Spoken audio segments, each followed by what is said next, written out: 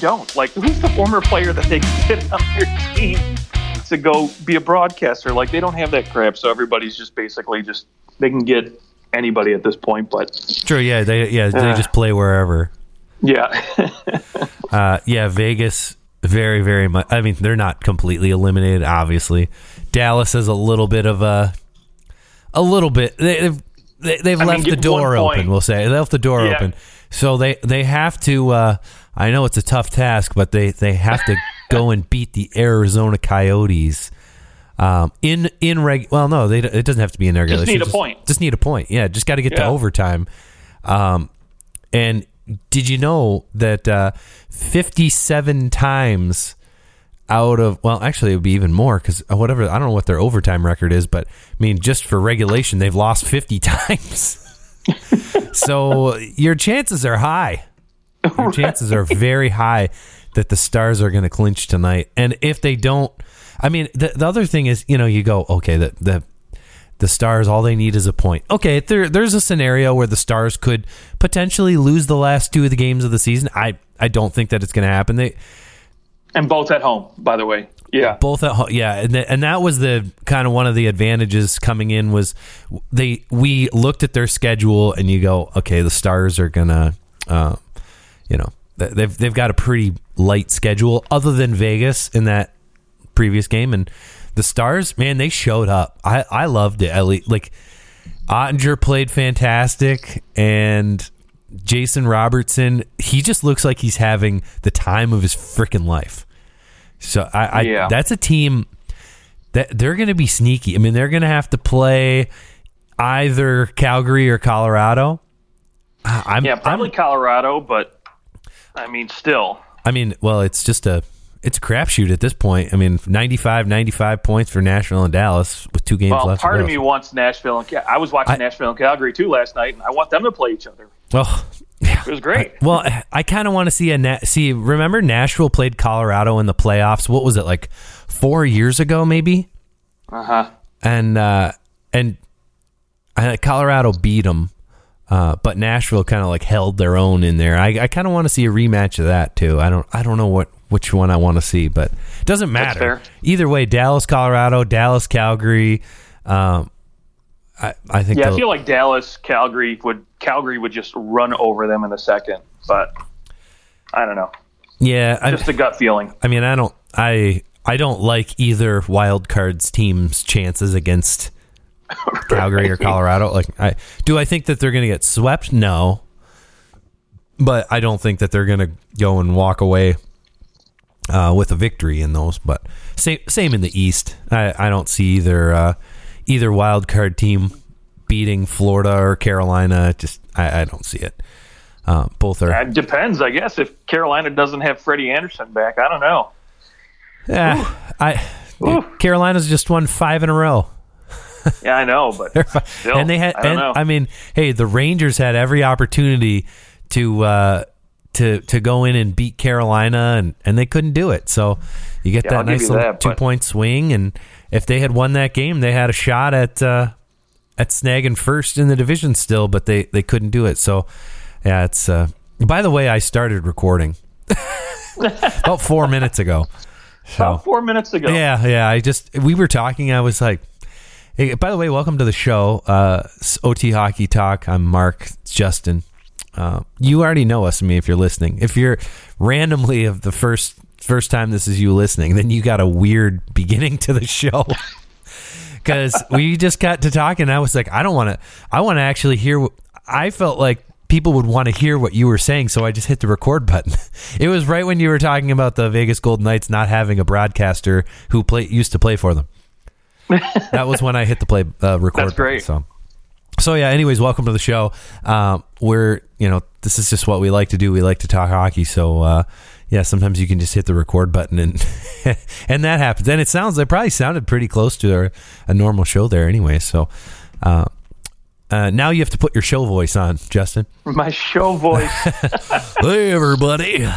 It's like my bartender voice. I don't know. So do you have a bartender voice? Dude, I saw this funny meme the other day. It was just basically, it was called server voice, and it's like the way people change their voice when they go up to a table. It's like, hey, I'm Justin. I'll be taking care of you tonight. How's it going? And like, I'm like, no, I don't. What do you want to drink? Like, just you all of a sudden become like a little bit like flamboyant as a waiter. A little bit. Pitch gets a little higher. You know, you start you're excited that the world is your oyster. I mean, yeah, it's really, like your phone, like a phone voice. I feel like everybody has a phone voice. A little bit, yeah. Depending on the reason for calling, you might have a nice relax. Hey, how's it going? Oh yeah, and then you might have okay, I got this thing in the mail, and I need you to stop sending it to me. You know, you might have a pissed off. I don't know. Well, funny phone voice though. My mother calls me at like always the worst possible times, like when I'm busy doing something. When I'm everyone listening right now that has a mother with a cell phone or had a mother with a cell phone knows what you're talking about. But we keep going, dude. Yeah, and no joke. Whenever I answer the phone, my wife told me, she's just like, you sound like you're exhausted and you have no desire to talk to your mother anytime she calls. No desire. I'm like, well, I mean, she asks the same questions every time. You're like, well, she calls us after sex every time. I don't know. She's just like, hey, how's it going? I'm like, no, it's cool. What's new? Nothing since last week. Literally nothing has happened differently in my life than what was happening last week. And I don't know, maybe she's hoping one of these times she'll strike it rich and get something really interesting out of me, but really nothing fun happens in my life. So she's hoping you'll just be like, oh yeah, I mean, we're pregnant. You know, she's hoping for one of those. Yeah, and my wife is just like, you are the worst. Justin Baker, terrible son, wonderful podcaster. There we go. So at least you have that going for you. At least. And solid home remodeler. Or is it cottage remodeler? I'll go adequate, but I'll take it. Yeah. Adequate. Okay. Adequate. Yeah. Solid, adequate. They're in the same family. House won't fall down. Hey, you're doing the work that people would be afraid to do on your house. Justin's doing a lot of foundational things to a home, down to the studs, baby, down to the joists and the rafters. Oh, what a good time! What a good time. Well, okay, so now we're only 8 minutes into the show, and we'll tell you what we're talking about now. If you're still here, thanks for hanging out for the last 8 minutes. We got to break down some playoff series because we are rapidly approaching the playoffs, and I mean this is not our full-time job, so we have to we gotta do things while we have the time. And since there's 2 playoff series that we know are coming, we are going to do a little deep dive into the 2 playoff matches that on Wednesday, the 27th of April, in the 2022nd year of our Lord, the Minnesota Wild and the St. Louis Blues and the Edmonton Oilers and LA Kings. Only thing we don't know is who between the Blues and the Wild have home ice advantage, but we can muddy through that. Both teams have like pretty similar home and away records, so whatever. We'll just pretend that that's not as big of a factor. I mean, I wonder, how much of a factor does that have now? Home ice advantage, or how much of a factor will it play? I mean, obviously teams are better at home. But is that because of COVID? Like, has that been because, like, over the whole span of this season, you had a lot of weird stuff happening when you went, like, if you're Colorado, who's only lost 8 games at home all year long, maybe it's, hey, home's nice, comfortable. We don't have any restrictions. And then you go away to California, New York, to Canada, and you have these restrictions, and it's just a little bit funkier and a little bit less comfortable to travel. That maybe that's why the away records are the way that they are. I don't know. What do you think, Justin? Yeah, I mean, I could see there's a difference, right? If you're a team like Calgary and you're playing, say for instance, you have to play Nashville, right? There's that whole time zone difference. So yeah, that might play a little bit of a factor, but for the most part, I think most teams don't really care anymore, and it really doesn't have too big an effect. I mean, you look at Edmonton, right? They're 26-12 at home, 21-15 away. It's not that big of a difference. And, again, you look at some of the teams at the bottom, Dallas and Nashville, for example, they Dallas does not have a winning record Dallas away from home, so they might. Great, they might want to stay at home. But for the most part, I think most teams just really don't care. They go out and get business done. And but you know what, Justin? That also has a little bit to do with the fact that they played more away games when they were really struggling, and they've actually played more home games down the stretch where they've been pretty decent. So I wonder what that kind of has to do. I mean, Dallas is the only team in the playoffs with a minus goal differential as well. LA's pretty close; they're a +2, but Dallas with a minus goal differential. But this is the beauty. The NHL playoffs, you just got to get in. The regular season really does go away because, hey, yeah, you might have lost, at this point, Dallas has lost 35 total games this year. So, yeah, you lost 35 games, but their team was very different in November compared to now, right? Like, I mean, sure. the players that have come not out of nowhere, but who have taken huge leaps this year. And then Jake Ottinger, of course, really coming out of nowhere in some sense. I mean, we all thought that there'd be a few other goalies ahead of him, and here we are. He's the one stealing the show. I mean, he's probably going to be if Dallas stands any chance, he's going to be the reason why. But it's an opportunity for anyone who's had a bad regular season to hit that reset button. We see it time and time again where a bad regular season and all of a sudden you go, oh, he only had 3 goals all year and now he's got 4 in 7 playoff games. It happens all the time. So, Justin, what series do you want to start with? What, LA or Minnesota? Let's go LA Edmonton. Okay. I feel like that might be a little bit easier to talk about. Okay. All right. The Edmonton Oilers, Los Angeles Kings. I think the biggest question in this series is going to be Edmonton's goaltending, perhaps. Do we think that that's probably like, hey, can Edmonton's here we go. I mean, Edmonton should win this series. They need to win this series, but it's going to come down to goaltending, probably. Yeah, I think goaltending for both these teams is kind of a wash, and what I mean by that is, look, Mike Smith has been hot down the stretch here. He's been playing some really great hockey. I mean, look, they went in and they beat Colorado 6-3. Mike Smith looked good in that. He looked really great against Pittsburgh. Tried to score a couple empty netters, which was great last night. Edmonton, playing Columbus. That's a game they probably should have won. Didn't walk away with that. But Anaheim again 6-1. So really, I mean, and same goes with LA too. Jonathan Quick's been kind of turning it on lately, so he looks a little bit closer to the 2014 form that he once had, and so I think with both these goaltenders at their age and Mike Smith just being 40 years old, hopefully both guys are healthy, because to me this would be a wash if both these guys keep playing like they are. Yeah. Well. Let's just take a look here at the 4 games that these two teams have played against each other. Edmonton is 3-1 against the LA Kings. Goals for 13 for Edmonton and 12 for LA. So that's been pretty close in terms of adding those goals up. So if this was 1916 back when they used to play 3 games and whoever scored the most goals won the series. It would be tight. I mean, also this Oilers team is really a different team under Jay Woodcroft. Instead of Dave Tippett, right? Like, I mean, 24-9-3 compared to 23-18-3.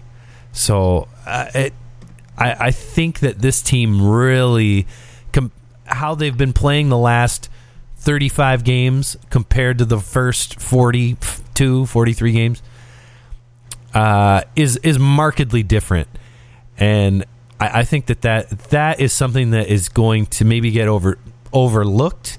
That Edmonton really is a lot better than where they're sitting right now, which is still good. Like, they had a good season. 100-point season is nothing to balk about, but I think they are better than their record, which is pretty terrifying, actually. Yeah. You can't discount that, right? They just look better. And what's funny is even Dave Tippett, known as more of a defensive coach's coach, really, I mean, under the new leadership and new coaching here, they played better defensively. So, with that in mind, you're going to go up against a team like LA that is, known for playing more of a well-rounded game too. So, between Anze Kopitar, who in my opinion is one of the better defensive forwards in the game, and again, Philip Deneau in there as well. They got two really good defensive-minded centers down the middle to go up against this this scary Connor McDavid, Leon Draisaitl matchup. So, yeah, I guess you have to ask. I know Darnell Nurse was out. That would certainly be. I think that come playoff time, I think he's supposed to be ready to go. But that's definitely something to keep an eye on. Injuries are always something that will play a factor in the playoffs. But anytime you're talking about somebody's number one defenseman, it could be a little scary. Who do you think's going to get the nod for Edmonton in goal? Oh, I have no doubt it's Mike Smith. I mean, the way he's been playing down the stretch, he's going to be the go-to guy here, and it's going to be his net. But how short/long is the leash? Yeah, I mean, I would say, honestly, it's going to be a situation. If he comes out and has a couple stinkers the first two games and Edmonton goes down 0-2, they'll make a change at that point. Yeah, I mean, he's won his last 5, right? I think that's... Yeah, now if they're close games, if he's not stinking it up in net, if he's playing pretty good and they still go down 0-2, I think, they'll still continue to ride Mike Smith as long as he's playing well. There's really no reason, unless you're down 0-3, your backs are against the wall, or, Mike Smith is just playing like absolute garbage to go to Koskinen at this point. Yeah, by the way, he has won he's won almost all of his 11 out of 11 games. He has won, or out of the last 13 games, he's won 11 of them that he's played in. One of them he didn't start. Another one they lost in a shootout, I believe. So, he's been playing very well.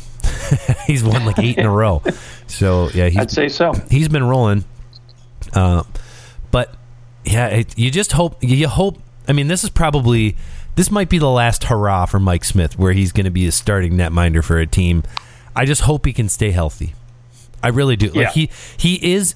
Maybe he's definitely not the best goaltender. No doubt in my mind is he the most fun and interesting goalie in the playoffs. There's no one else. No one else plays the puck like he does. I mean, he's kind of the last of his breed. Goalies just don't play the puck the way they used to because they can't. Like they used to be able to go into the corners, remember? And so there was a reason to be brought up learning how to stick handle and be able to play the puck a ton. Guys just don't do it anymore. It's just much more rare. So Mike Smith, I hope he does well. But on the other side of the ice, who do you go with if you're LA? Are you going in with Jonathan Quick? Are you going to kind of give Cal Peterson the hey, thanks for playing so well that you got us into the playoffs, but Jonathan Quick looks pretty decent, so we're going to scoop him in there? Yeah, I think you have to go Quickie. I mean, he's been playing, just as good as Mike Smith down the stretch. He's basically, there was a short moment there where literally it looked like LA might actually fall out of a playoff spot. Yeah. And then they got on a little bit of a heater. They've won 4 in a row now, and it's mostly because of Jonathan Quick, right? And so, I think, again, if you're the team, considering his experience and what he brings to the table, I think you have to go with Jonathan Quick at this point. Now, again, I think the leash might be a little bit shorter with Jonathan Quick than it would be with Mike Smith, where, hey, if, even if he's still playing good and they're down 0-2, you might go to Cal Peterson to just try to shake things up, right? Whereas at Edmonton, I don't think you need to change goaltenders to shake things up unless Smith is playing poorly. Right. Yeah. I guess something that's clicking for me here. The Kings and the Oilers actually did play each other not too long ago. So that or Jonathan Quick, what he played against the Oilers March 30th and April 7th, they played against each other, and Oilers won both those games. So that's it was a game that Jonathan Quick actually got the hook. So Looks like he got the hook. No, he didn't get the hook. 33 shots against, 3 goals against that. There you go. Yeah, but both 1-goal games. I mean, both 1-goal games. Yeah, an overtime game. Yeah. So they're tight games. They're, the competition's really tight. I mean, early on in the season, right? LA wins 5-1. Then in February, Edmonton wins 5-2. So again, close games, pretty even. It looks like just on paper when you look at this regular season series. But is it really that close? I mean, do you think that again, LA's forward group and defensive structure and on their back end without Drew Doughty, mind you. Yes, they are getting Mickey Anderson back on defense, who was their top defensive defenseman playing alongside Drew Doughty during most of the regular season. But, do you think LA's defense can contain this forward prowess that is Connor McDavid and Leon Draisaitl, I guess? Right, yeah. And as far as a team defense, because it's going to take more than just a defenseman, you're talking – here's the opportunity to shine. This is Winnipeg last year. They were able to contain Connor McDavid and Leon Draisaitl pretty well. Like, as much as you can hope to contain those guys. Remember, they had Connor McDavid going pointless for a couple games there too. Yeah. But who are you matching up against McDavid? Is it Philip Deneau or is it Anze Kopitar? Because you've got.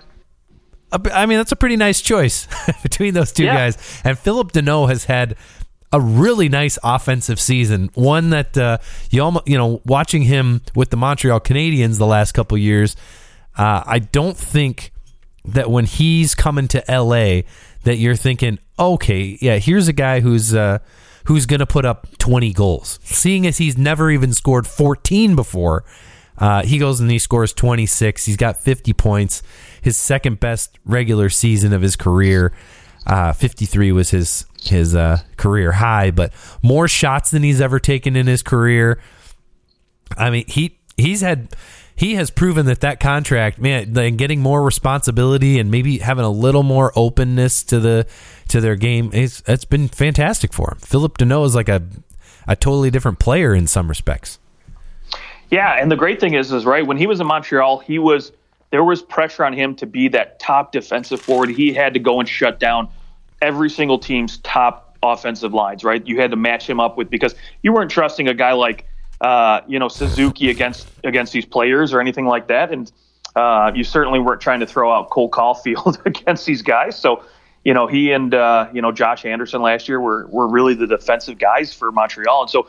Yeah, in LA, right, he doesn't have that pressure. They've got Anze Kopitar, so they've got other guys who can do this. And I think if you're LA, you would probably prefer to, put Kopitar up against McDavid, just because I feel like Kopitar still got that better all-around game, and I think if you had to go point for point, it might be better. But again, if you the nice thing is you don't have to like away from home.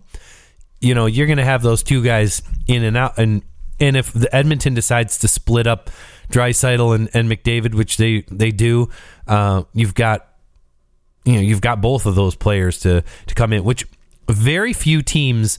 Now, it's not that, like, most good teams have two good centers. Very few teams have two Patrice Bergeron type of players, right? Like Boston has one Patrice Bergeron. LA might not have combined. They probably have maybe 1.7 Patrice Bergerons. Right, but I mean, it's the fact that they have their top two centers are really known for their defensive prowess, which is rare. Really kind of puts them in a unique boat. Maybe gives them a chance. I mean, you have to hold McDavid and Draisaitl to something within reason. I mean, you got to keep them to maybe a point per game at the most, right? I mean, that's really where you ideally would like to keep them. If you have to go 7 games, don't give Connor McDavid more than 6-7 points, and same with Draisaitl. So that's going to be the challenge for this forward group, and can they shut down these offensive juggernauts? Yeah, I mean, okay, this is what I want to ask you. I think there's going to be people out there that they pick the LA Kings just because they're trying to pick an upset kind of deal. But I think for the most part, people are going to pick the Edmonton Oilers to win this series. So with that said, what do the LA Kings need to do to win, aside from, of course, I mean, don't let them score, right? Don't let Connor McDavid score. But there is, Connor McDavid still is only playing about 20 minutes a game, maybe 23. There's still 30, 40, 37 minutes of the rest of the game where he's not on the ice.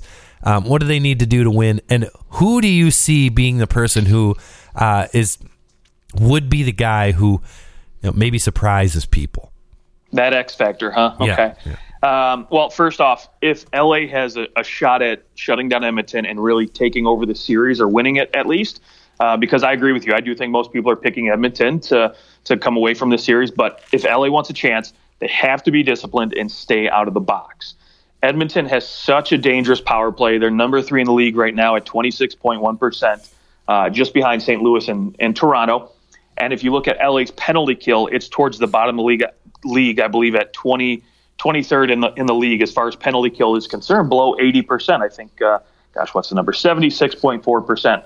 So those numbers are pretty terrible. Not only that, too, but you have to up your power play game because they're at 26th best in the league. So their special teams are not good at all at either side. So that's the difference to me, is because, your power play is going to miss Drew Doughty, so you're not going to have that quarterback for you back there. And so you have to stay out of the box as well, because Edmonton's going to beat you on the special teams. They're going to beat you on the power play. So if you can stay out of the box and limit those offensive chances for Draisaitl and McDavid and Evander Kane to be on the ice together, that could lead to some success for you if you just keep it to 5-on-5 as much as possible.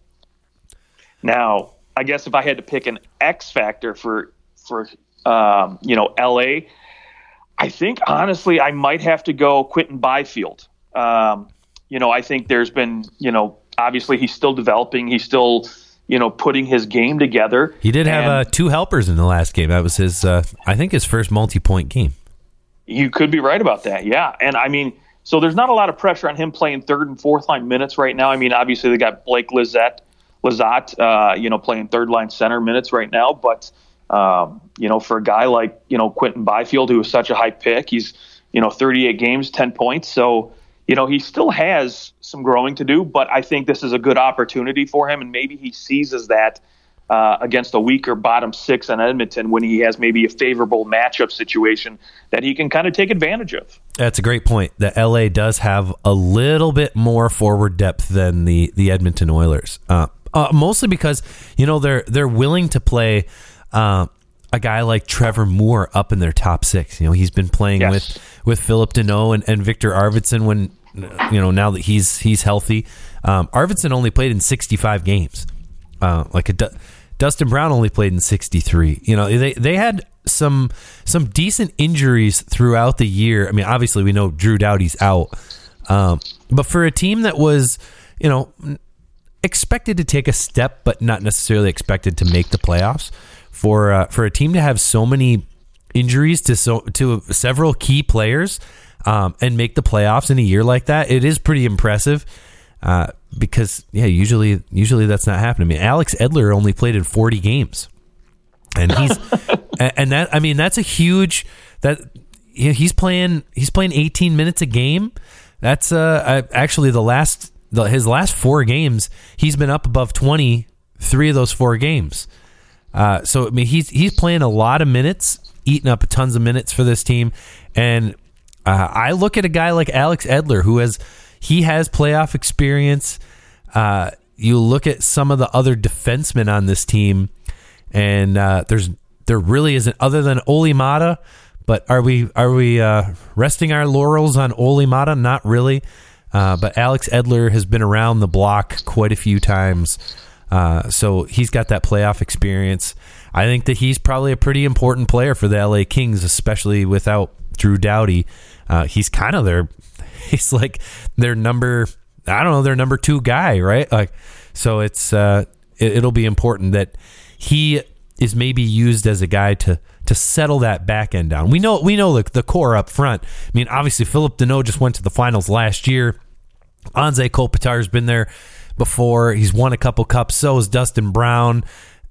There's not a lack of playoff experience up front, but on the back end, I think it's Alex Edler's going to have to carry a little more than what we're used to seeing, but he's been doing pretty well. Yeah, well said. Yeah, especially, I mean, you look at this group of, defensemen, right? Sean Durzee's been, a revelation this year. And like I mentioned, Matt Roy and Mickey Anderson are going to be guys that are going to be more shutdown defenders. So, and then they got such a young guy in Jordan Spence, playing some minutes there too. Who knows what kind of playoff time he'll get, but, still, right. Alexander Edler is the veteran, the big father of the group. So he's going to be relied upon, I think, a little bit more. So yeah, hopefully he can still move his legs and bring it. There you go. Okay. Let's hear your pick for this series. Who do you think is going to take this one? Okay. Yeah. I think, honestly, it's just going to come down to Edmonton winning the series in 6 games. 6 games. Yeah. I think the special teams is going to be a little bit too much. That back end is going to get a taste of what it's like to have to play Draisaitl and McDavid. And so yep. I think it'll be close, but ultimately I think Edmonton comes out on top. Boy, Edmonton's just been rolling. And LA's kind of had to. They played really well down the stretch when it looked like they might miss, and Vegas was coming real close to their heels. They pulled their bootstraps up, and they've been able to secure a playoff spot for themselves. I wonder if they've been going at playoff pace for too long. They'll make the playoffs. They might be able to even steal one in Edmonton just because of how well they've been playing down the stretch. But I think you're right. I think Edmonton takes this one. Things are so tight. It's so hard to call series in like 4 or 5 games because it's really hard to win 5 games or 4 games in a row, let alone 4 out of 5, especially since playoff teams this year more than ever. I mean, we've seen now it's we talked about it last show actually, like, dang, there's a lot of teams with a lot of points. We now have a record for the most teams with 100 points in the playoffs at 13. So that's the most. So much for Gary Batman's balance. Dude, Gary Batman. Dude, Joe Biden calling him Gary Batman killed me. And then who was it losing his mind right behind? Hedman dying. Yeah. Oh, so good. I loved it. Oh, Gary Batman. I mean, that's like, how do you not, like, when you present the Stanley Cup, Gary Batman needs to come out in a Superman, in a Batman costume. Oh, absolutely. That would be the greatest thing that he's ever done in his 30 years of service to the league. That would be spectacular. Or, I mean, shoot, just the little eye mask would be amazing. I would go for like a little lapel pin on his suit. Sure, anything, little Batman anything. Logo. Just let us know you like to have fun and party. Gary likes to party. Okay, let's. Oh yeah, my pick. I can't. Oh, this series. We'll just say they're going to push it. I'll go 7 games. Okay. 7 games. The Kings push it. They maybe win a couple games early in this series. They might go up 2-1, and then the Oilers come steaming back. But I just think they're going to be too tired, and that their back end is just going to get run down by McDavid and Draisaitl over 7 games. Too much for them. There's some other teams in the West that can handle it, but not the Kings. Okay, let's go to our other decided series at this point. We don't know who has home ice advantage, but we do know that the Minnesota Wild will take on the St.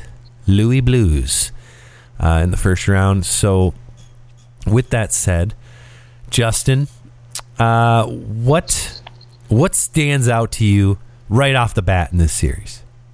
What stands out? Oh, the physicality we're going to get out of this series. I am excited for a physical series with these two teams. Man, I mean, yeah. I mean, outside of that, really, if I had to pick something else, right, that's just an obvious stat line, then you can just look at both these teams and say, oh, this is going to be exciting, is the amount of goal scorers that both teams have. I mean, frick. Yeah, 20 goal scorers. Yeah. Has got like 20 goal scorers. I mean, what, 1, 2, 3? They've got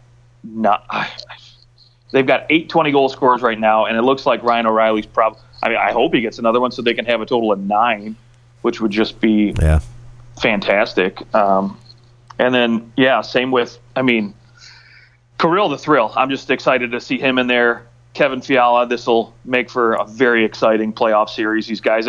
And honestly, Matt Boldy, coming out of nowhere, he's just taken that second line and just made it exciting and created a lot of depth for this Minnesota team that's just been just so fun to watch, right? I mean, Minnesota teams of past have been just dreadful defensive teams, kind of like, you know, you're going to go out there and win 2-1, 1-0 games. But now we look at this Minnesota team, and they are one of the top scoring teams in the league. So I look at it, okay, they are fifth in goals for per game, and St. Louis is fourth in goals for per game. So I expect a pretty dang good series out of both these teams, and hopefully, I don't want to say I want a high scoring series, but that would be give me a high scoring series. Yeah. Well, let's start on that back end. By the way, just to start it off proper, I feel like we can't have this discussion about this series until this has been said. That the St. Louis Blues over the past 3 seasons are 12-1 against the Minnesota Wild. This is, in terms of regular season matchups, this is the most lopsided records against each other. 12-1 in the last 3 seasons, and that includes 3-0 this year and 6-1 last year. So last year they beat them once out of 7. My! Now I know that there's, obviously some of these teams are a little bit different. Kevin Fiala didn't come to the Minnesota Wild until the trade deadline last year, right? Was that last year or was that the year before? It all runs together. Yeah, I guess that was the year before. Oh my gosh, that was 2 years before. Dude, Fiala's been. It's been a couple years. Yeah, it has. Okay, see ya. Bye. Yeah, I'm just going to stop talking about it. That's all I'm going to say this year. He's going to get paid. Yeah, he's going to get a lot of money. But anyways, so they're over the last 2 seasons. So I mean, the last 2 seasons we've got pretty much the same roster for the most part, minus like Marc-Andre Fleury was not a Wild. Tarasenko though didn't really play last year at all, so there's also that the other way. So it's going to be. I think it's going to be tough to overlook that as you kind of go down the line, because obviously St. Louis has their number. I'm just saying that St. Louis has their number. Yeah, I mean, there's something to be said, right? I mean, for example, if you're Toronto and you have to go in and play Boston, right? There's that mental edge. You could look at Boston and say, well, they've always vanquished Toronto in the first round. So, is that mental part of that going to play a factor in the series, right? And if you're Minnesota, do you look at that and say, crap, St. Louis has beaten us. We haven't been able to win a single game, it seems like, in 10 years against them. So are we going to do it in the playoffs, right? I mean, granted, yes, this season, if you look at the games that they played, they've all been really, really close. I mean, the last 2 this month of April, Minnesota has lost in overtime to both, to St. Louis both games. And then the game before that, on January 1st, they lost to St. Louis 6-4. So all these games have been very high-scoring affairs. Yeah, and we'll go ahead and throw out any game that goes to OT. I mean, at that point, you can, in some respects, say the result in overtime is not going to reflect a playoff game, right? Like, there's no 3-on-3 in the playoffs, so right. So you're not going to be that we can throw out the window, I suppose. In some respects, that it doesn't matter. We're not playing 3-on-3, barring double penalties for both teams at the same time. We're not playing 3-on-3. I would love to see that, though. That would be phenomenal. Be fun. By the way, did you see that Marc-Andre Fleury said he's going to play one more season? Yes, I did, and I'm hoping that maybe somehow Minnesota can work out their issues financially to keep him and Kevin Fiala around. That would be great, but only if he's willing to sign like a 1x1 kind of deal. I don't know. I think he's going to Joe Thornton it and just sign 1-year deals until he just literally feels like quitting. Yeah. Well, no one will give him a great place. No one's given him more than a 1-year deal at this point, I don't think. No, you don't want to risk a guy retiring and being stuck with some cap hit that you don't want to. But you still got to pay Fleury, he still would command a pretty decent number. You can't go Joe Thornton with him and give him a league minimum or $1 million. So he might be depending on the team, he might be willing to go and take $4 or $5 million. Maybe he's licking his chops at Colorado if Darcy Kemper doesn't work out in the playoffs. He can go over there and Anyways, okay, yeah, I digress. Yeah. From a defensive standpoint, who do you think has the edge in this series? The Blues. The Blues snagged. They snagged Nick Leddy, so he kind of slides in there. He solidifies that back end a little bit. Colton Parayko, Justin Falk, Torrey Krug. They have some solid defensemen. I mean, they have more than one top pairing defenseman. I'll say they've got 3 that could play on almost any team's top pairing. Yeah, they do. I mean, Torrey Krug, when he's been healthy, has been great, and same with Justin Falk seems to have found another level this year. I don't know where he came from. Just at both ends of the ice, right? He plays so good defensively already. He was doing that when he first came to St. Louis, but now he turned his offensive game back up to where it was when he was in Carolina. So that's been great to see. And of course, Parayko is just humming along like he normally does. And I will admit, Nick Leddy, he's been playing much better coming here from Detroit. And I mean, granted, that does happen when you play with much better offensive players. So you're going to have a little bit more success. But I mean, most people forget he was very good offensively in the Island when he was playing with some decent offensive players. But now I think he's playing with an even better system, even better offensive forwards. So he actually has had 3 double-digit goal scoring seasons, albeit 5-6 years ago. But he was like a 30-40 point guy. And then he went to Detroit, and he kind of became a 20-point guy. Yeah, I mean, outside of Larkin and Bertuzzi, right, there wasn't much the last couple of years for him. Right. But, I mean, I will say, he's 31 years old. He still has his legs. He can still move the puck out of the offensive zone very, very well. I mean, look, he's playing second pairing minutes where I think he is best suited for. So you pair him with a guy like Colton Parayko, and looks pretty dang good to me. So give me more Leddy, and then they've got this Callie Rosen guy coming up too. He's looked pretty good. Freaking from the Leafs, man. Yeah, so they've got a bevy of riches, and even Marco Scandella, a guy who beginning of the season I thought was going to be a cap casualty of this team at some point this year, hasn't looked too bad in limited minutes. Playing 18 minutes a night on average. So if they need to call upon him, it's not the worst thing in the world. And then. I mean, look, I think if I had to pick one team between the two of these, I would probably take St. Louis at this point. Don't get me wrong. I like what Minnesota has on the back end. But to me, I think a guy like, Matt Dumba, I've wanted more out of him this whole entire year, as well as a guy like, you look at, who's been playing, in front of him on the offensive charts, Dmitry Kulikov has looked rejuvenated this year. And Jared Spurgeon's been playing well, like I expected. And Jonas Brodin is just, he's a defensive guy. So, you're going to get what you get. But Matt Dumba, I want a little bit more. I see Goligoski, too, playing better. Everybody seems to be playing better offensively than Matt Dumba, in my opinion. Now, not to say he hasn't been playing bad by any means, but for the guy that is, second behind Jonas Brodin in ice time on this team, I expect a little bit more. Yeah, man. The Blues just have I know we're talking the Wild. I'm thinking, and what is the equivalent of Matt Dumba on the Blues? Matt Dumba, he's having that not the best season in comparison to many of his peers. Who's that guy on the Blues? Maybe you're looking at like Tyler Bozak, who I know he's 35 now, but he's only got 12 points this year. He does have 2 points in his last 4 games, so maybe playing a little bit better. But yeah, he's been he has lacked production, and this might be his last chance. Honestly, if he comes out and he can't do anything in the playoffs, I mean he's only got a $750,000 cap. I can't imagine anyone's going to sign him next year. A guy with 3 goals over 50 games, a 36-year-old. He's 36 actually now. Bozak, yep.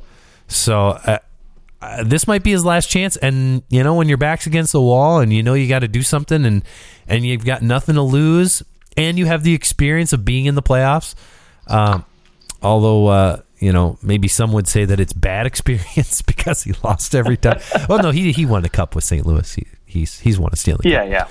Yeah. But still, I get what you're saying. But man, St. Louis just had, you look like David Perron and Brendan Saad. I mean, David Perron it kind of seems like, wow, David Perron's having a really nice year. That's no, he always has a nice year. He's such a quietly spectacular player. Maybe he might be maybe the most underrated second line player in the league. But for the last almost 10 years, he's been underrated on the back end. He'll score 20 goals basically every year. Practically every year he's scoring 20 goals. And he's getting 50 points every year. I mean, out of the last 5 seasons, he had 50 points 4 of those seasons. And the only season he didn't, he only played 57 games.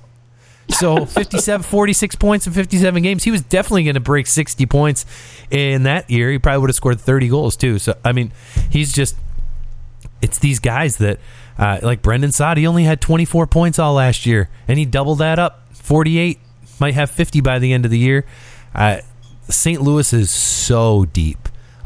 So are the Wild, and that's what makes this series really exciting, is that you're not going to have this huge drop-off of, here's the bottom 6 playing each other, and they're, let's watch them battle it out. No, I mean, the bottom 6 for both of these teams is pretty darn good. I mean, it's going to be a dog fight. This is going to be a hell of a series. It almost doesn't matter who wins the series, because whoever does is going to be limping out to play Colorado in the next round. Exactly. And that's got to be terrifying. So, I mean, Colorado's got to be looking at it. I mean, I know there's no guarantees. Colorado's not guaranteed to move on. But you'd have to look ahead and go, we are going to get a beat-up team in the second round. And it just goes to show how important winning that first seed is. You look all over the place. You've got Toronto, Tampa. They're locked in. It looks like they're going to play each other almost certainly. And then the Rangers, either Rangers, Pittsburgh, Rangers, Boston, Washington, one way or another. It's not going to be a fun first round for any of those teams. Really, Edmonton's the only team that you could make the argument that they have a decent first round pull for a second place team in the division to have to play the third place. I mean, which we knew coming into the year. We said, hey, this outside of, I mean, I know everybody was saying Vegas, but it was like Edmonton's going to be the second place team in this division probably, and whoever they pull in the first round is not going to be as powerhouse-ish of a team, which is true. LA is not a powerhouse yet. So, I mean, I just feel bad for all the 2-3s because whoever wins is going to get, it's going to be blasted. I mean, that does happen pretty frequently, but we haven't really talked about goaltending yet. What do you think about this match? I mean, first off, Ville Husso. Are we going Husso for the Blues? Boy, 25, 6-6. Yeah, Binghamton's been looking okay as of lately. So, he's kind of quietly making a case. I mean, he's won 4 out of his last 5 games, and he's looked pretty decent in almost all of them except for that game against Arizona. I will, kind of sweep that one aside. Yeah, right? Still won.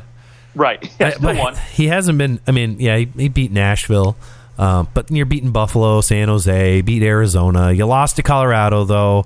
Yeah, who doesn't? So, right. But, right. I mean, honestly, at the end of the day, right, I think just the way he's played, and you look at, too, the other thing is when you look at the games and the opponents they've been playing, right, you've had Ville Husso playing Boston twice, Minnesota twice, Anaheim. And so you look at his competition, and you know that Husso is playing the tougher opponent right now. And so that, to me, kind of signals that, well, the coach is really leaning towards Ville Husso at this point. He's going. He might not have – I think that he'll have a decent rope. But if something happened to Husso, you can live with it. You can live with Jordan Binnington. Jordan Binnington is definitely a competitor. I have no doubt if he gets the opportunity in the playoffs that he will give you everything he has. Yeah, without a doubt. And I do think, to me, I mean, this is Billy Husso's second season. He played 17 games last year, and this is the most he's ever played, not a single playoff game to his name in the NHL. And to me, I think the leash is extremely short. If he comes in there game one and puts up a stinker, I think they probably go to Binghamton in game two. Really, I mean, if Minnesota walks all over him, right? But here's the other thing. I mean, and we can go back to Minnesota too. Between Marc-Andre Fleury and Cam Talbot, both of whom have had really nice stretches. Man, I wonder if this series isn't like, hey, all right, we're going with the other guy tonight, just because they can keep him rested. I don't know. Especially if you see a game that goes into, I don't know. I could see it between these two teams. I could see a game going to double, triple overtime, maybe. If that happens, do you not go, and you've got a game in 2 days? Do you not go, actually we're going to go with our other guy. We don't have a backup goalie here. We have two starting goaltenders. Why wouldn't we use them both? We have 6 defensemen. We use all of them. So let's use all our goaltenders. I don't know. I don't know. It'll be hard to play a different goalie if you win. If you win the game, you're probably going with the same goalie. But I don't know. Maybe you just go, hey, we're going to roll the dice and we're going to play multiple goalies and see what happens. It could be very interesting down the stretch here, or in this series, because both these teams really do have the ability to play both goaltenders, not because a goalie's playing bad, but because they go, our goaltender can rest. It's fine. He doesn't have to play every game. Yeah, no, I absolutely agree. And I do think Minnesota is going to rotate goaltenders. Listen, I mean, Cam Talbot has played, he went through a little bit of a slump prior to the deadline. And the minute Marc-Andre Fleury came in, he just turned his game up to a whole nother level, like he looked at the beginning of the season, which has been great. Marc-Andre Fleury's been good in Minnesota as well. And I think, again, with his playoff experience, right, you don't want to discount that. And so I think, especially, look, I mean, typically when you look at the NHL playoffs, they've always started before the NBA playoffs. I don't know why that's always been the case. It's just the way the schedule works out. But yeah, because usually the NBA starts in November. Early November, and hockey starts early October. Yeah. And in this case, right, it's just the opposite. The NHL is, starting their playoffs a little bit later. And so I think there's going to be a push to, I don't want to say that they're going to have tighter schedules, but I don't think there's going to be larger gaps in between series. Maybe not that 2-day break between the home, like when they have to travel. Right. Yeah. Yep, absolutely. So I think there's going to be, there might even be a couple back-to-backs in here. And so, to me, I think Minnesota is a prime candidate to have these goaltenders rotate because, again, both of them are playing, good hockey. I think Marc-Andre Fleury's playoff experience is going to shine through, and he's going to definitely – I mean, both these guys are competitors, and, I think if any team's going to play both goaltenders, it would be Minnesota.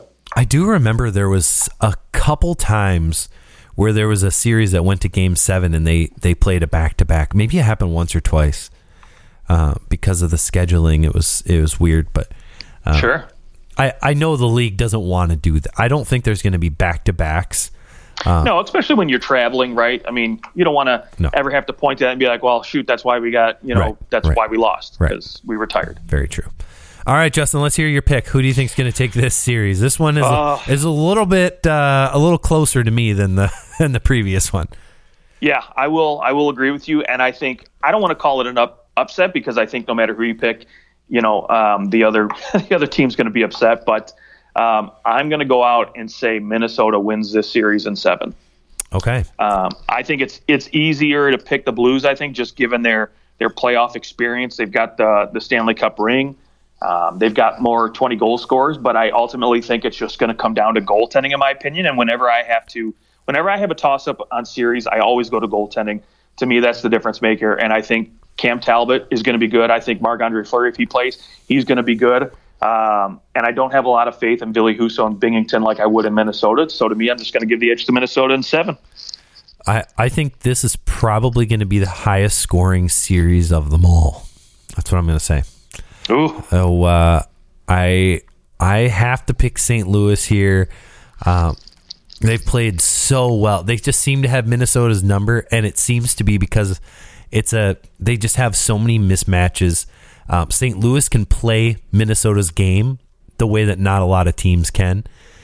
I got to go St. Louis. Now here's the funny thing. I think that Minnesota matches up better with Colorado than St. Louis, but I think St. Louis matches up against Minnesota better than St. Louis would against Colorado. So I think that Minnesota is going to lose this series. It's going to be tight. I think it'll be 6 games, though. 6 games, okay. And now, okay, here's what I'll say. If St. Louis gets home ice advantage, it'll be 6 games. If Minnesota gets home ice advantage, it'll be 7. Okay, I'm putting you down for 6. Okay. Yeah, there you go. Okay, 6. That's fine. All right, well, that's our show. We'll do more playoff previews as soon as they become available to us, and we know who's going to play whom. I guess we pretty much know that Tampa's going to play Toronto. It'll be a heck of a stretch if the Bruins can win the last 2 and Tampa doesn't get a point in the last 2. That would be. Well, we'll see. We'll see what happens. I want a Boston-Toronto series. I'm a glutton for punishment. Justin, any last words? But I would love to see that too. Are you kidding me? Exercise those demons, because I think after that shellacking Tampa put on Toronto, maybe they're not looking forward to playing them in the first round. They were asleep. Let's hope so. They were asleep, and I don't think Austin Matthews wasn't playing either. He wasn't, but I'm excited to see him go in this 60. playoff. More than any other player, I'm more excited to see Austin Matthews compete in the playoffs this year. Even more so than Connor McDavid. I think, obviously Matthews doesn't have as much to prove as a guy like McDavid, but I want to see Matthews rip it up and score if he went to the Stanley Cup Finals, for example, like 24 games, I want to see him put up like 30 goals. No one's ever scored 20 goals in the playoffs. I find that it's funny. Like, no one's ever scored 20 goals, 19 goals. I think it's done 3 times. So we'll see. If somebody could get 20 goals, that'd be pretty epic. Matthews could do it. And Matthews would be the guy to do it. You'd think that either him or Ovechkin would have done it at this point. But all right, that's our show. Find us on Twitter at OT Hockey Talk. Justin, have a good rest of your day. To our listeners, thanks for listening. Enjoy the rest of the NHL's regular season.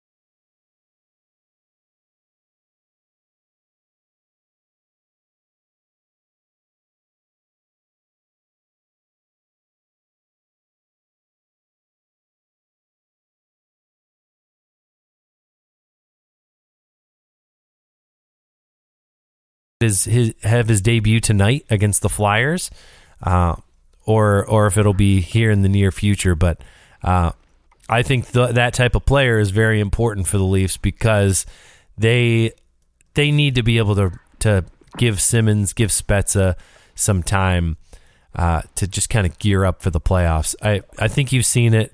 Wayne Simmons, this is probably his last year. My guess is he retires after this year, to be honest. He's played quite bad. He's getting healthy scratched all the time.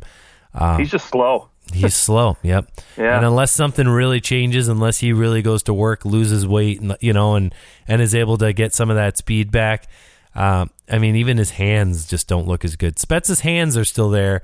I think with Spezza, it's just a matter of just give him a little time off and have him, don't have him play every night. In my opinion, that's what I would do. But he might tell you he wants to play every night, and I say, too bad. But yeah, I think Jack Campbell he's the key. He's the key to it all. Who's your number 2? My number 2 is the guy you mentioned earlier, and I promised we would wait to talk about, and that is Alex Lafreniere. Oh, yeah. Oh, wow. Second most important player coming into the playoffs. I absolutely think so, because, again, we talked about it to start this list off, how important third lines are going to be to team successes. And listen, the Rangers got lucky, and I shouldn't say get lucky. I think they traded wisely because, to me, this was a guy who I thought was going to be an under-the-radar type of move, just like a Max Domi, but he seems to have paid off even better at this point when they acquired Andrew Kopp, right? Ryan Strom's gone down with injury for the last couple of games, and Kopp has stepped in just phenomenally, but it gives you flexibility, right? Frank Vetrano is another acquisition they made who has turned out extremely well. And now you're able to put him on the right wing where he actually is suited for to score some goals. And it gives you the opportunity to move Alexis down to your third line, right? You can put him on his left wing where he's most comfortable, where he's a natural player at. And you give him that opportunity to really go out there and score some goals. But the reason I put him a little bit higher on this list is just because, I look at his production that he's had through the course of the season. In 67 games, he's played with phenomenal players, like you mentioned, Chris Kreider. Only 25 points and 15 goals to go for it. I need more out of this guy. I think especially if this team's going to be, and granted, all 15 of those goals are even strength goals too, so he sees no power play time at all. I think if this team wants to have long-term success in the playoffs, they need a third line that can contribute, and that's one of the reasons they brought in Gaudreau, right? So he can be that third line guy he was in Tampa, and Philip Scheidel is going to be Philip Scheidel. He's going to bring you good third line production, and so Lafreniere's got to step it up and be that go-to guy on the third line. Yeah, I agree. Obviously, I have him on my list. Part of me feels as though he's so overrated because of where he was taken in the draft and that really he's probably ends up being no more than a nice second line winger. We'll see how he actually pans out. But at the same time, the playoffs are that time where a young guy, it's a fresh season kind of deal, and some of these young players, they go, oh, I get it. And then they have the playoff of their life. And then the rest of their career kind of takes off from there. So I do, maybe that's Alex Lafreniere. I hope for his sake, I hope that it is. Unless he's playing the Leafs, then I hope that it doesn't happen. Right, and you look at, again, Capo Caco's been out with injury, and I know there's been talks again with one of these two guys possibly getting moved. It was at the deadline they were thinking about moving one of those guys, and I think if you're going to seize an opportunity to say, hey, you know what, this is why you should keep me, and maybe, especially, again, this is a big what if management's thinking this. If Chris Drury's up there thinking, okay, I need to move one of these guys and bring in another piece, say we don't go far in the playoffs, this is your opportunity to give him a reason to keep you. Yep, 100%. Okay, on to the number 1. Who do you have?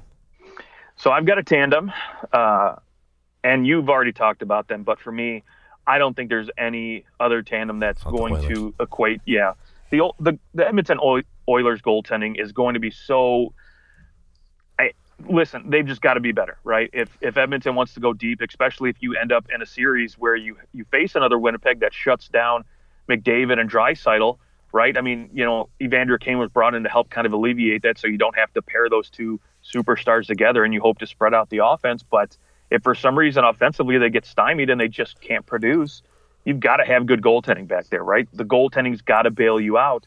And right now, I would not look back at that goaltending and say, okay, they're capable of bailing them out. Right. And what I'll say is that while you're number one tandem, you're asking them kind of to do something that either they have never done or, in Mike Smith's case, has not really done in a long time. Right. So it's almost like it's like grasping at straws for the Oilers, right? Like, and I think a lot of people recognize that hey, you can tell these guys to step it up all you want, but they're incapable. It's just some people, you can try as hard as you want, and Nick Foligno is not going to be Connor McDavid, just like the Oilers goaltending is not going to be good. Like, I'm sorry, that's just. I don't see it happen. Now, does it mean that they can't be good for a game? No. They'll have like nice little flashes in the pan, and maybe that's enough to get them through the first round. Beating an LA. Do I think they have what it takes to beat LA? Yeah, probably. Can they beat Calgary in their present situation? No. I mean, Calgary's goaltending, their defense, their depth far exceeds anything the Oilers have. The only thing the Oilers have is McDavid and Draisaitl. Let's face it, that's it. And Evander Kane helps, but everything else has just kind of been what it is. It isn't much different than what we've seen in the past. My number one is a little more like you've done it before, and we've seen it this season, but we need to see it from a huge, crazy extent. You need to go on your hottest run you've ever had, and that's Connor Hellebuyck. If the Winnipeg Jets are going to make the playoffs, Connor Hellebuyck, who, frankly, I mean, he's playing really well. He's won 4 of his last 5 games, and granted, 2 of those games, 2 of those 5, one of the win, the one loss, he allowed 4 goals, but he got a shutout and allowed 1 and 2 goals in the other ones. He's been playing well the last 5 games. And he's won 7 of 9. So it's not as if 6 of 9. So, or 6 of 8. Oh my gosh. It's there. Connor Hellebuyck has it in him. And if the Winnipeg Jets are to make the playoffs, I mean, there's no other team that has a player like Connor Hellebuyck who you could say, honest to God, that guy could, these last 13 games of the season, they could win 11 of them because of Connor Hellebuyck. It's a stretch, sure, but if they are going to make the playoffs, he is the most important player in the league right now for any team to make the playoffs, especially with where they sit on the outside looking in. They've got 1 game in hand on Vegas, and Dallas has 3 games in hand on them. They're 4 points back. Like, there's the math is against them. But I think if they were to win 10 of their last 13 games, that would put them at 96 points. 96, is that enough to get them in? I don't know. That might, and we might be seeing in the West 100 points is what you need to get into the playoffs. Ooh. Or pretty close, maybe 98. But anyways, 10 wins out of their last 13 games would put them at 96 points, which in general has gotten you into the playoffs. Can Connor Hellebuyck help this team go 10-3 in their last 13 games? He'd be the one that has to do it. Yeah, the one thing I will say for Winnipeg, right, and maybe why I didn't put Connor Hellebuyck or anybody really from Winnipeg on my list, is the fact that I think as a team collectively, everybody needs to play at their best, right? Because they are so far out of the playoffs right now in terms of, remaining games and the points there. They're behind Dallas and Vegas right now. Sure. They really need everybody to play at their most elite levels that they've had, right? I mean, if there's any time to be in playoff mode, it is right now, right? You want guys stepping up. You want your Scheifele's, your Blake Wheelers. You want those guys playing at a point per game production. And you need Hellebuyck stepping up with like 925 save percentages every single night at least. So I'm thinking like 9.4, 9.5. It might be needed, right? Because again, the hole they've dug themselves into early in the season, and lately it looks like these guys have been kind of doing that. They've been stepping up, and where you kind of hope they would have been at the beginning of the year. And look, to me, I don't disagree with you. I think that's a well-chosen number one and a guy that I won't argue with on anybody's list. But he's your boy. I still think he's, a quality top 10 goaltender. But I just think, again, as a team and as a whole, I think there's just so many players on this team I could pick. And maybe that's why I had a hard time putting them on my list. But, again, not going to fault you for doing it. Well, thank you. All right. Well, that's our, top 10 players that need to pick it up. There you go. We will be back soon. You can find us on Twitter at OT Hockey Talk. Until then, Justin, have a good rest of your weekend, and to our listeners, enjoy all the hockey. We'll talk to you later.